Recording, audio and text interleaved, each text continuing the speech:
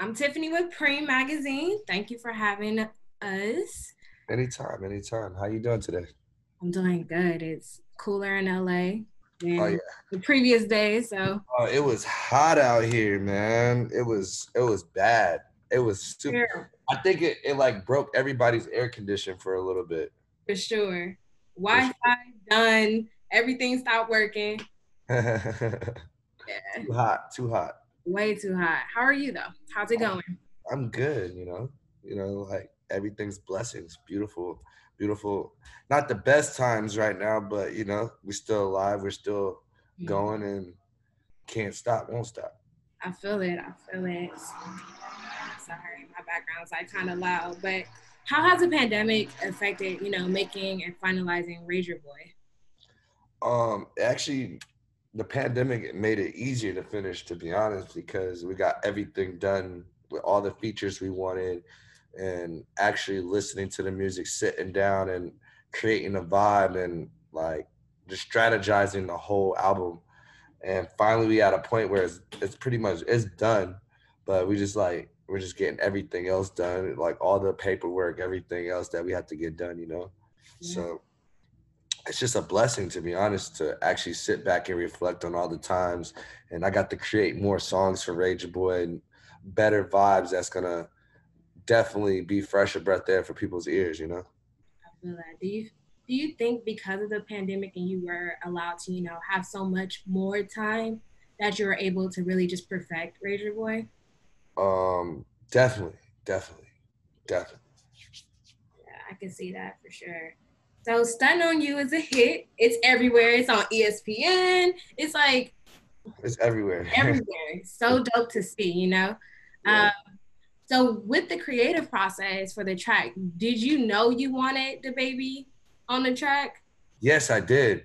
I really did. I heard him, and then I stuck with it, and we made it happen. We actually made the whole situation happen with both of our teams, and it was just such a fun process making that whole song, and just making the whole video too. Creating the video was even better because we got to actually vibe and figure know each other's energy and stuff. So that was cool. That's dope. Yeah, I was gonna say what inspired the visuals because it's so dope. It kind of reminds me of like lottery ticket a little bit, but I was like, it's incredible. So what What inspired inspired is just we wanted to feel like we're stunting, we're doing, and especially during the pandemic, it was so hard to do that, but we made it happen. So it was just cool that we made it safe and sound and made it just perfect, and it came out to be a movie and exactly how we wanted it to be. that? So with the pandemic, what hurdles did you encounter with making the visuals? Oh man, permits, how many people, like you have on the shoot, all that, it's like everything that requires during this whole COVID-19 thing. Yeah. With me, I don't know. It's still different, but we'll figure it out. Yeah. So what pushes you to like continuously like we're just gonna do it, we're gonna figure it out, like this has to happen. Oh, we made it happen.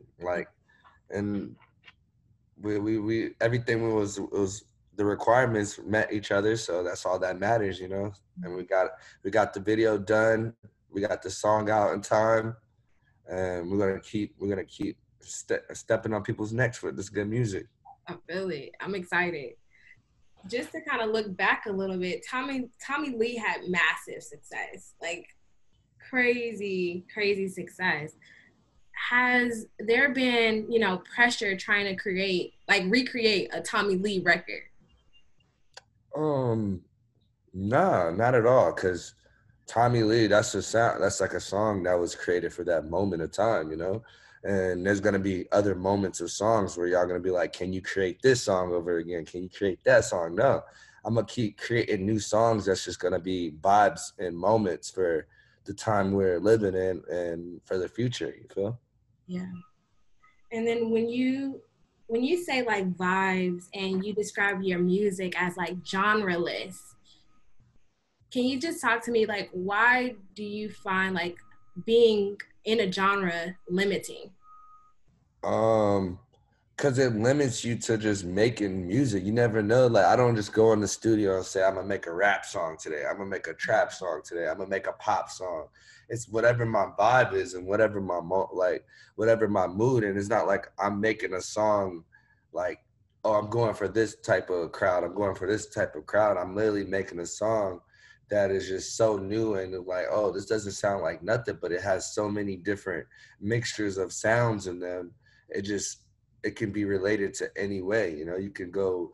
Some people you never know. Again, someone from the hood can listen to it. Someone that's a businessman can listen to it. So I'm just making music that just is creative at the end of the day. I feel that. Do you think because you are a Black artist that they try to put you into a category? No, not at all. Mm-hmm. Because I just proved a lot of people wrong. I got the cover of a rock playlist on Spotify. Like it's not too many people that do that. Mm-hmm. So it doesn't matter what color you are or who you are, like what gender, whatever you believe in. It's music, and music is a sound, and it's gonna keep. Music is always gonna be here when we're dead and gone. You know, it's a frequency at the end of the day. Exactly. So, what was your introduction to rock music? The internet, just internet. To be honest, the internet. If it wasn't for the internet, and then my parents too, they always listened to everything. My parents listen to literally everything. Mm-hmm. And I found music on my own and I fell in love with just the lifestyle of rock of like Green Day, My Chemical Romance, Hawthorne Heights, Jim Morrison, The Doors, Sex Pistols. That whole lifestyle was Mm-hmm. just like so rebellious and not giving a fuck and Mm-hmm. being the black sheep and just doing what you want and like it went from like, oh, this is a rock. It went from like, oh, this is not it. Like this is like not the way why y'all listening to this music to like labels going to these shows and like wanting to sign these David Bowies and Madonnas and all these different people I can think of, you know. Yeah. So it's just it's always a new wave that's going that people not gonna accept at first and then everybody wants it. Mm-hmm. Yes. Do you look at yourself as like a Black sheep? Was that like kind of that relatability factor in the music? Um, Definitely at first, like, cause like in the beginning, no one really believed in it. You know, like when I had my team and they were pushing me, people were saying, "Nah, that's not it. That's not it." And we kept working, we kept grinding, and we kept putting out quality, and we just kept doing it. And we were the black sheeps, and now we the we're the black sheeps that the other sheeps follow. You feel? Exactly. Yeah, I mean, just looking at your discography, like you work with some of your idols like Billy Joel, Blink 182, Travis Barker. Like, what is that like? Like, that's amazing. Um, Damn. It's fucking crazy. I still reflect back on it and be like, damn, these are still legends. And the Mm-hmm. music that we have ain't out yet, but we did music, and it's just I can't wait till people see that we breaking barriers out here, and like anyone else can do the same thing. Like if you want to meet your legend, your idol, you can. It's that easy, you know. You just have to just believe and put yourself in that position to not give up. Mm-hmm. So, what in those moments, I mean, has it always been that for you, just kind of like pushing yourself, not wanting to give up? Or was there moments where you're just like, I don't know, this is kind of difficult? To be honest, I never just had the fear of giving up. Mm-hmm. No matter what, like weird obstacle come my way, I still make it happen. I still like smile at the end of the day and just keep moving forward. Yeah, for sure. I mean, you moved from Florida to LA. Hmm. Like, what was that? What was the driving factor behind that? That's a big move. Earlier on in your career, what was the drive? The drive was just like, oh, this is it. I gotta go do it. I gotta go. Like I got a plan, and now's the time to attack the plan. You Mm-hmm. know, like I built up a blueprint for myself where it was like a confidence level of like, all right, it's time to go out there in the real world and like really chase this dream that I believe in, because obviously people loving it over here, and I'm growing a fan base. So what's stopping me from growing this fan base even bigger and bigger and bigger? So it got to a point where I just said, fuck it, I'm going full throttle, and I'm gonna make it happen. Yeah. What was it about LA specifically that attracted you to the city? Why not like Atlanta or New This York? is where the music industry is. This is the end. This is the entertainment world. You know, like this is where it was created, and this is where the labels really are. This is where all the important producers and a lot of artists live. So it's like this is the place to be for sure. You know, Atlanta's a place to be too for certain people, like for their certain comfort zones, and New York is another place for people for their comfort zones. I just felt like LA was the comfort zone for me, Mhm. and because it's like, yo, this is, I wouldn't, if I didn't come to LA, I wouldn't be talking to you right now. Mhm. So everything happened for a reason. Yeah. Was there a big moment before that move from Florida to LA that was like that driving point? Like, yo, I gotta get out of here.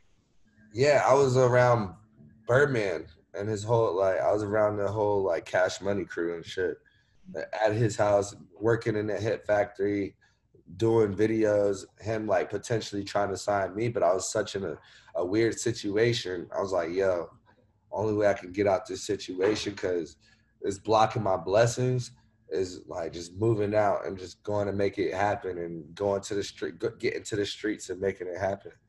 Yeah. Yeah. And then you go on to like tour for big names, like earlier on in your career. So what was like one of the biggest lessons from, touring with these big names about your artistry and your music? Um, the growth, Mm. you know, and like watching people, like watching us, like I went on tour with St. John, and St. Look how huge St. John is, and now that's my dog. We talk every day, and we got records together. It's just like watching him go from that to where he is now. It's the same thing. It's like, damn, it's the growth of everything. Okay. So with Ranger Boy, without giving too much away, how would you describe the music? Like what can we expect? I don't want people to expect nothing. I just want them to expect something new.